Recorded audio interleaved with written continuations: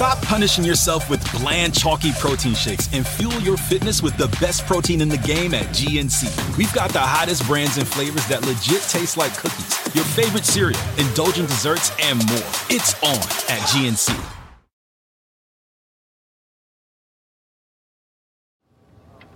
We march today for jobs and freedom, but we have nothing to be proud of. But hundreds and thousands of our brothers are not here, but they're receiving starvation wages or no wages at all. As we approach the 60th anniversary of the March on Washington, it seems obvious in hindsight that this demonstration would go down in history as a huge success. A sort of blueprint for peaceful protest. I think that one of the things is we try to look back on an event like this. You look back on the success, but you don't understand what a high-risk venture this was. Clarence Williams is a reporter here at The Post. He and our colleagues have been working on an oral history, talking to organizers and participants who were on the National Mall that day. A chief concern for organizers was trying to get people to and home from the march safely, without incident.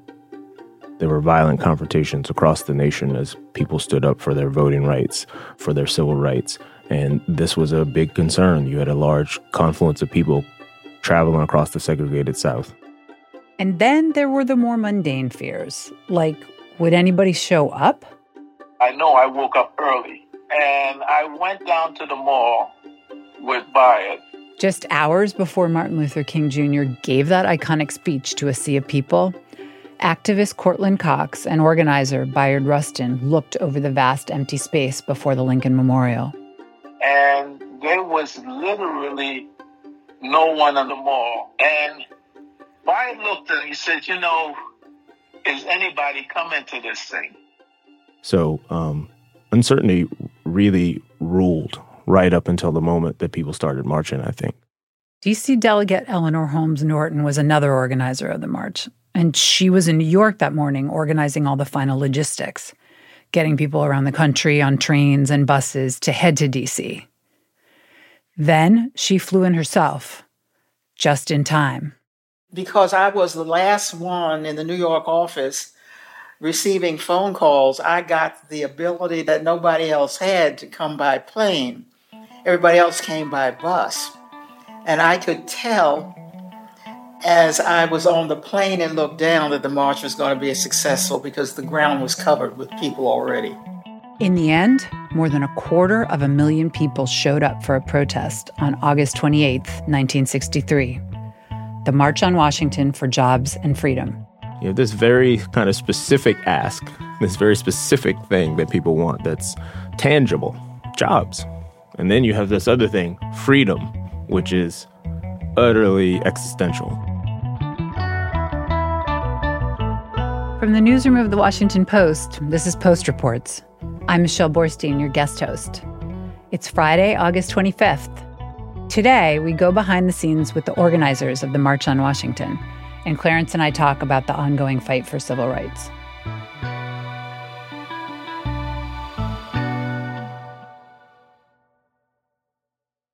My colleagues and I had to kind of help track down people from around the country, really, and go to people's homes and interview them in person. And we had to sit down and talk to these people in Zoom meetings and get them on the phone and record audio. And we wanted to be true to an oral history here.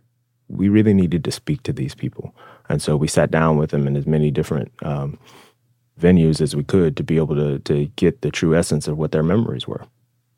So, Clarence, let's back up for a minute and tell me a little bit about the context of what was going on with people who might have been coming to this march. You talked a bit about just the violence and threats and intimidation that was going on. For some people, there was fear, and you talked about attacks on some of the travelers and worry about coming into segregated Washington. And so what did people tell you about sort of what was going on in their lives related to some of these issues? Like, what did people tell you about what was motivating them to come? The movement isn't a monolith, so people had many different experiences coming in, but some of them had some very key commonalities.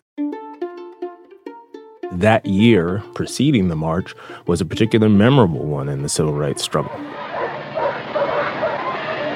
We had the Birmingham demonstrations where, the images of police department dogs and fire department hoses being turned on young people who had been put there to demonstrate at the forefront of the movement. Arrests were made in mass lots, everyone charged with the same offense, parading without a permit. That year, you end up with Governor George Wallace in Alabama defying the federal government against the desegregation of the University of Alabama and declaring, backing up his claims of segregation now, segregation forever. I draw the line in the dust and toss the gauntlet before the feet of tyranny, and I say segregation now, segregation tomorrow, and segregation forever. And lesser known, I think, out in our memories, there were riots in Cambridge, Maryland, of all places, where a gunfire had been exchanged between blacks and whites, and martial law had to be kind of basically put, the National Guard had to be brought in. And so this is all days, weeks, and months of events happening preceding the march. That doesn't count obviously the decades and the generations of dangerous, violent incidents that African Americans face throughout the country. Terror at night from the likes of the Ku Klux Klan and the indignities of Jim Crow, not to mention, the whole business of chattel slavery. So all of the weight of that history was happening from generations before, but also immediately.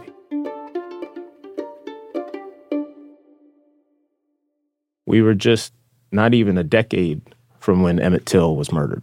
And it's hard, I know it's hard 60 years later to talk about the kind of fear. But basically, most black people were in a war zone, and, for any reason, not only the police, but any vigilante could engage in violence against a black person. This was less than a generation than when baseball was desegregated and the military was desegregated. Less than 50 years from women having the right to vote by constitutional amendment. And then one of the other things you might think about is that, television really wasn't that old. And people were freaking out about Elvis gyrating on camera and the like. And so these things, all of this notion of having, more than 100,000 people come to Washington was coming at the heart of a society that was really unsure what to think of this. We spoke to dozens of march attendees, and one of the things we asked them was, what was it like to live in America at that time?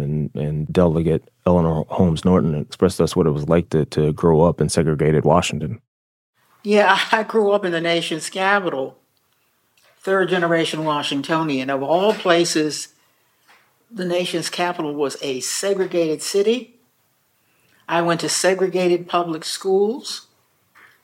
The public accommodations were segregated here, right in the capital of the United States. Growing up in segregated D.C. made me really want to be involved in the civil rights movement because I had experienced discrimination from the time I was born here. America's an interesting place in that regard, right? We're a nation born of revolution, but particularly when it comes to matters of race, we've been an incremental society. We've been one that gone kicking and screaming. Right. Mm-hmm. And so that's the country and that's the rub that organizers of the march and the attendees of the march, that's what they faced at that time. It was important to have that context there. And what's the goal of the march? What's the focus of the march? And obviously people had different goals, competing goals sometimes. Did people have like a sense of what achieving civil rights meant? Were there some agreed upon goals? We spoke to a number of our subjects who told us about some of the march's more specific goals, in particular trying to get this notion of economics and freedom. Jobs because of serious unemployment that affected black people, freedom to get the civil rights acts that we finally did get. It's economics and freedom. Yeah. Those were the things that black people most needed. Yes, and I think that did galvanize people. I think that people were anxious to create more job opportunity for blacks throughout the country. I think it's something that organizers and activists are still talking about. I also think this is something that had long been a part of the struggle, going back to the days of Booker T. Washington and W.E.B. Du Bois, who were, two of the legendary giant figures in Black history who talked about these two different sides, what would help African Americans to better be able to embrace the American dream, which direction would get them there. Would it be through economics, or would it be through the ballot and through political action and political access? That rub has been at the center. These folks, a couple of generations on from Washington and Du Bois, were ready to ask for both, not either or. It was time to ask for both. These people arrived in Washington with demands. This wasn't like a, hey, please give us this. This was, we demand jobs.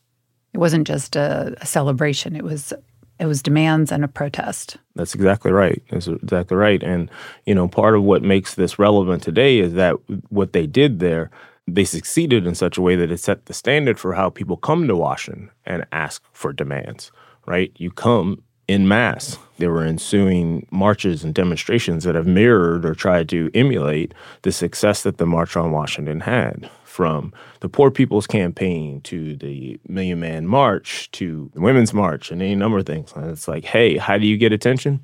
Bring 100,000 people more and force the nation to have to watch what you're doing. But you show up here not just with numbers, you show up with a list of asks, or demands. Here are things, concrete things we'd like to have happen.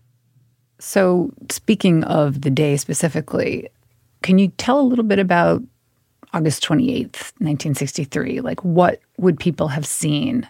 So part of the lore or the legend of this is that everyone remembers it as this super hot day.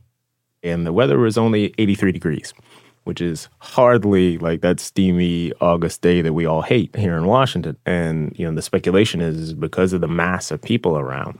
We heard great anecdotes and stories about people who arrived in their Sunday best.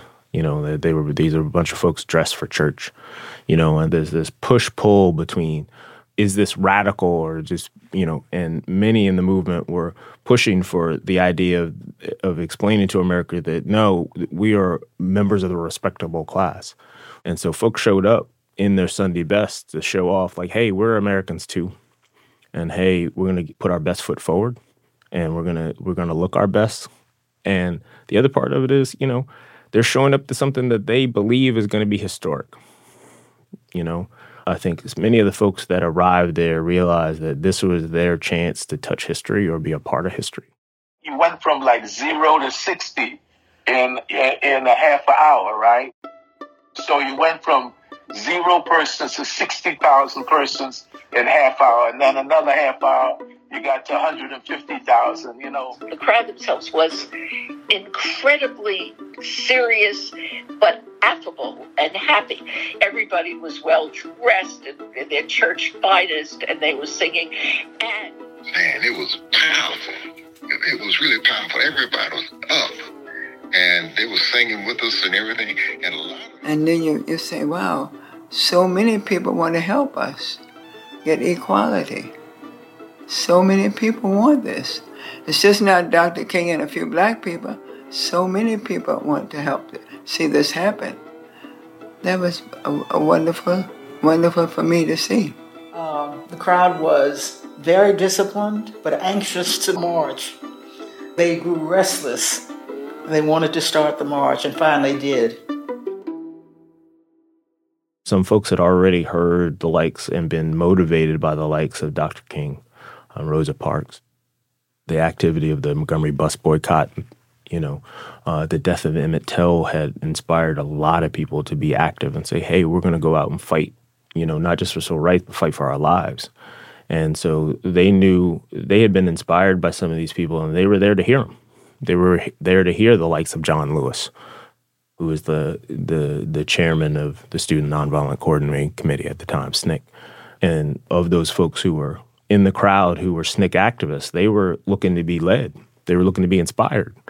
They wanted to hear their words, and they wanted to say, hey, we need better. Those who have said be patient and wait, we must say that we cannot be patient. We do not want our freedom gradually, but we want to be free now.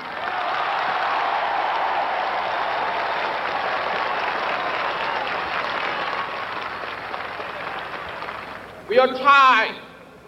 We are tired of being beaten by policemen. We're tired of seeing our people locked up in jail over and over again. And then you holler, be patient. How long can we be patient? We want our freedom, and we want it now. Clarence, one of the things that's striking looking back on that day is that there weren't any women speaking at the rally on the Mall. What did organizers tell you about that?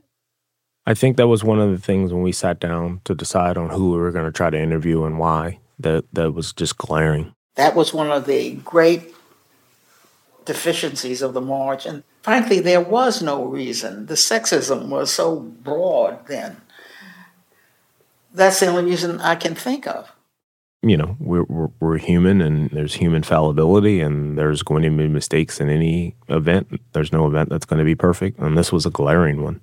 The people that we'd interviewed had talked about the role, the very vital role that women had played throughout the movement and in the organization of this very event. We talked to Smithsonian curator Aaron Bryant, who explained that, you know, the women had been at the forefront of knocking on doors and building support for this and organizing and putting together the messages that were going to come together on the stage. And yet nary a female voice was heard on the stage. They weren't any of the keynote speakers. In the March organizers' own literature, we found there was 10 chairmen of different organizations who were sponsors of the march. They were all men. You did have women like Dorothy Height who had their own organizations, and in some of the history that I read, they organized immediately right after the march to try to have some words about what they thought about this. But it's a glaring omission. It is a glaring omission that, you know, women were a big part of what was being done, and yet they were shut out of the speaking roles. Were people surprised by the age diversity? It wasn't just all young people. It was a big mix. I think in general, when you look back on the march, the confluence of so many different kinds of Americans is what surprised everyone, right? It wasn't just young Black folks, or it wasn't just older Black folks, and it wasn't just Black folks, right? It wasn't just Baptists, you know, it was bringing Catholics and people from the Jewish faith, and, you know, bringing these people of different backgrounds together, labor organizations and the like, this real feat of coalition building, right? And so that's one of the things that was definitely on display here.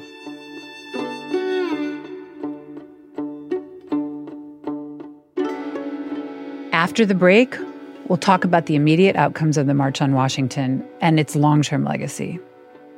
We'll be right back.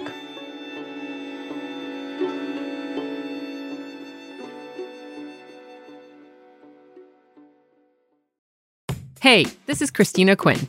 I'm the host of Try This, the Washington Post's new series of audio courses. The idea behind Try This is to become better functioning humans without having to comb the internet for countless hours. In our first course, we learned how to sleep better. Now, we're going to learn how to make our friendships stronger. I'll offer expert tips that are doable, and I'll keep it short. So let's do this. Class is in session. Find Try This from the Washington Post wherever you listen.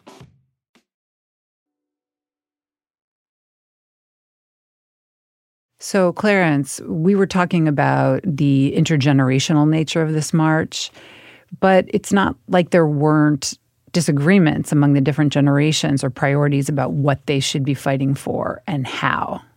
Can you talk about that? The march was a key pivotal moment. This was kind of the connection point between the older generations of particular activists, people like A. Philip Randolph, who had been, organizing, in labor, on the labor side of it, for decades. And even folks like Dr. King, who had been working through developing a nonviolent strategy, across many years trying to bring about this change. Change wasn't happening fast enough for the younger generation. And the March on Washington becomes like this pivotal moment that brings everybody together, but it also becomes like this the last time big moment before there's this generational shift begins, to where younger voices that have more immediate demands, some of them who are willing to be militant, enter the stage of this conversation where it moves well beyond just the notion of civil rights or voting rights or even economic rights. We want it all, and we want it now, and we're willing to fight for it. Malcolm X, well known, the kind of the dichotomy that history has set up between him and Dr. King, this notion of, direct action or, how do you define direct action? Dr. King would argue that everything they did was confrontational. It just was nonviolent confrontation. Other folks were willing to, at least in their public pronouncements, were willing to be more vocal about other means. And so the March on Washington helped that coalition to hold together, young and old. But maybe they were able to hold it together. It was a tenuous one, and it was one that wouldn't last for long. Right. What was the response to the march nationally? That one's a more difficult one. In the immediate weeks, you end up with 4 little girls being bombed in a basement of a Birmingham church. It's hard to say that, any kind of widespread success when the response to something like the March on Washington is we're going to blow up a church. You end up with radical elements there that are not going to abide by this kind of change. They're going to see it as, against the order of things. By the end of the year, you end up with an assassinated president, but the following 2 years, you end up with the Civil Rights Act in 1964 and the Voting Rights Act in 1965 that show that what happened in Washington in August of 1963 had an impact across the nation.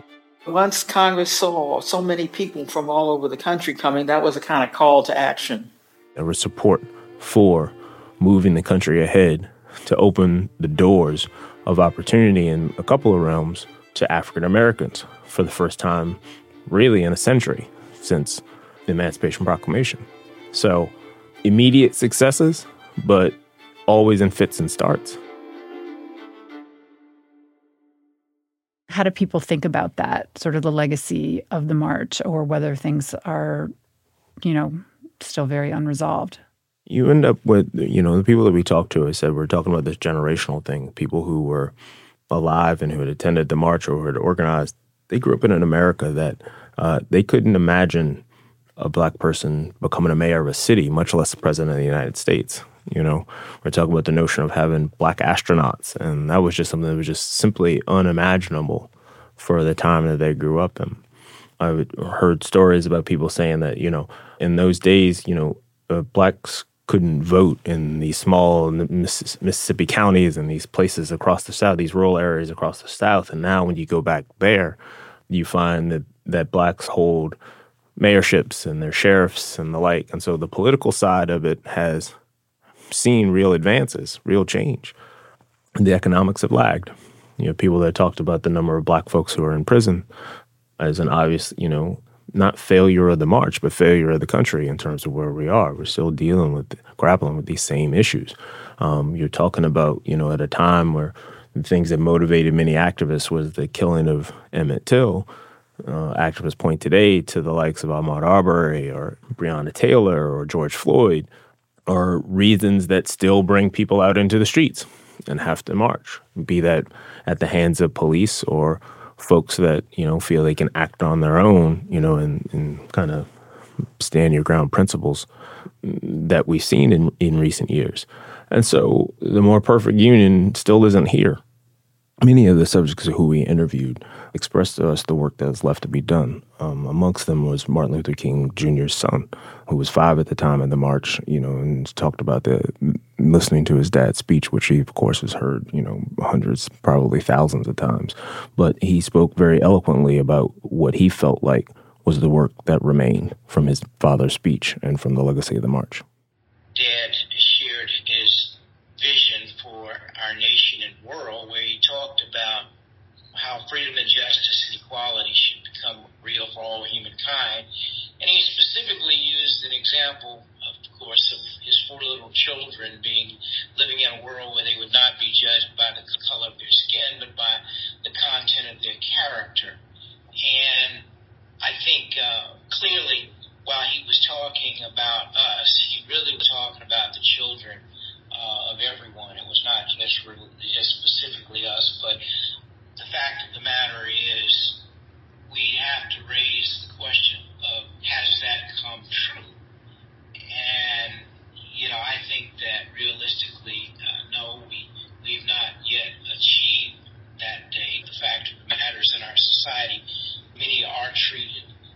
differently because of the color of your skin, and we're seeing a heightening of that kind of hostility. Many folks are willing still to be out and fight, but they hope that the next generation is going to be willing to take it on. You and I were involved in covering the Black Lives Matter protests. Do you see that as a continuation, or do you see parallels? I think, you look back on this history and you see kind of the way people react, both those who come into the street or the incidents that kind of lead up to it. I see echoes. I see very clear parallels of many of the kinds of events that people in the kind of discussions that people were having in the 50s and 60s we're having them now. I'm an adjunct professor, and when I teach education, I talk to my students. I show them images from the desegregation of schools in Little Rock. First of all, I believe that the control of the school should be left up to the states. I don't believe that the federal government should have any control over our public state schools. The Smithsonian curator, Aaron Bryant, had brought this point of the value of oral history, and so one of the things here in the context here is that not only are we talking to march attendees who are alive, right, and who very clearly were influenced by the movement, but the other side gets a vote too, and many of them are still with us, and people who believed in segregation have been voting for decades. They raise children and grandchildren, and that kind of ideology isn't gone. It's not in the memory of the black and white images that we see. We think it's in this distant past, but those folks are around too. And so to be able to talk about this history, I think, is one of the things that the subject that we interviewed made real to us, that this is something that is still very much alive and why this march matters. There's been this dynamic, I feel like, when you talk about this period of the civil rights movement, radical, not radical. Malcolm X called it a farce on Washington. But then there's been this new reporting about what Martin Luther King said about Malcolm X. Do you think it's been simplified too much, and that lingers in some way, this kind of aggressive versus peaceful, or that our narrative of all this is too simplified? All of this is really tough because it all does get boiled down too much. We're looking for, sound bites. We're looking for, give me the bottom line here. Am I right or wrong? Black and white in terms of not race, but in terms of, is there a great, and there's just tons of great guy? Yeah, good guy, bad guy. And it's just, there's just always nuance, and particularly when you're looking at this. People were motivated for a lot of reasons. We point to an account in our oral history about someone who comes across Malcolm X right after the march. And Malcolm saying that when we stop talking about this notion of between these two monuments at the feet of these two white men, between Washington and Lincoln, stop being at the foot of them begging for rights as opposed to standing up and taking them. And I think that kind of duality was on display and has been on display throughout this whole entire experience for Black folks. Right? It's which way are we going to go? Which way gets us? The goal is clear, right? Freedom, full access, right? Be treated, as a full human, not be denied any rights, and just be treated like any other American. What's been difficult is how do you get there? What's the pathway there, and who do you follow? And as we explore a history like this, that's always the challenge, is to be able to try to introduce some of the nuance. And one of the goals of this was to be able to do so by using these people's voices, the people who were there, to be able to point that out to them, that this isn't just, hey, yeah, Dr. King, it wasn't a straight line as that, and it's never going to be. It's very difficult and uneven. I think that progress will be made. I think it is just much more difficult than certainly any of us imagined. I mean, it's a moment in time of change that happened in America that, we have to really realize that it's only a small part, but it's part of a river that was going along. But there's still more to do. There's always more to do. So there's another march planned for this year. How does that reflect the goals of the march 60 years ago? Again, I turn back to some of the reporting that we did on this, and, historian Aaron Bryant described this as the March on Washington became a model for how people approach this. And it's unsurprising that 60 years on, people are still coming here. this has left down a marker for how it is that you achieve change in this society. Nothing that's violent, nothing that's going to turn a bunch of people off, but to be at the center of showing moral force, the notion of what can move a lot of people. And at the end of the day, I think our oral history, I hope, reflects the notion of individual changes within individuals, right? People being moved by different aspects of that day. And their memory of that, it takes a collective of individuals changing their minds that helps to move America. And so it's unsurprising that we see, like as we've seen time and time again across the decades, where people have come to Washington to not just commemorate this, but to say, hey, we need to make some changes. We need to perfect this union. And this is how we do it. Let's talk about it in this space, in this national space on the National Mall. Clarence, thank you so much for coming and talking with us about this project. I really appreciate the opportunity to talk about it. Thank you guys for having me. Clarence Williams is a reporter at The Post. To see more of the Washington Post coverage of the 60th anniversary of the March on Washington, check out our show notes or go to WashingtonPost.com. That's it for Post Reports. Thanks for listening. Today's show was produced by Emma Talkoff. It was edited by Maggie Penman. It was mixed by Sean Carter. Thank you to Ryan Basic, Ariel Plotnick, and Rena Flores. Our team includes Maggie Penman, Rena Flores, Ted Muldoon, Martine Powers, Elahe Azadi, Monica Campbell, Eliza Dennis, Ilana Gordon, Ariel Plotnick, Arjun Singh, Jordan Marie Smith, Rennie Svirnovsky, Savvy Robinson, Emma Talkoff, Sean Carter, Robin Amer, and Renita Jablonski. I'm Michelle Borstein. We'll be off next week, so if you're looking to get caught up on the news, check out our morning news briefing, The 7. That podcast is hosted by my colleague, Jeff Pierre, and he brings you the 7 stories you need to know about every weekday morning by 7 a.m. You can listen to it wherever you listen to podcasts. We'll be back after Labor Day with more stories from the Washington Post.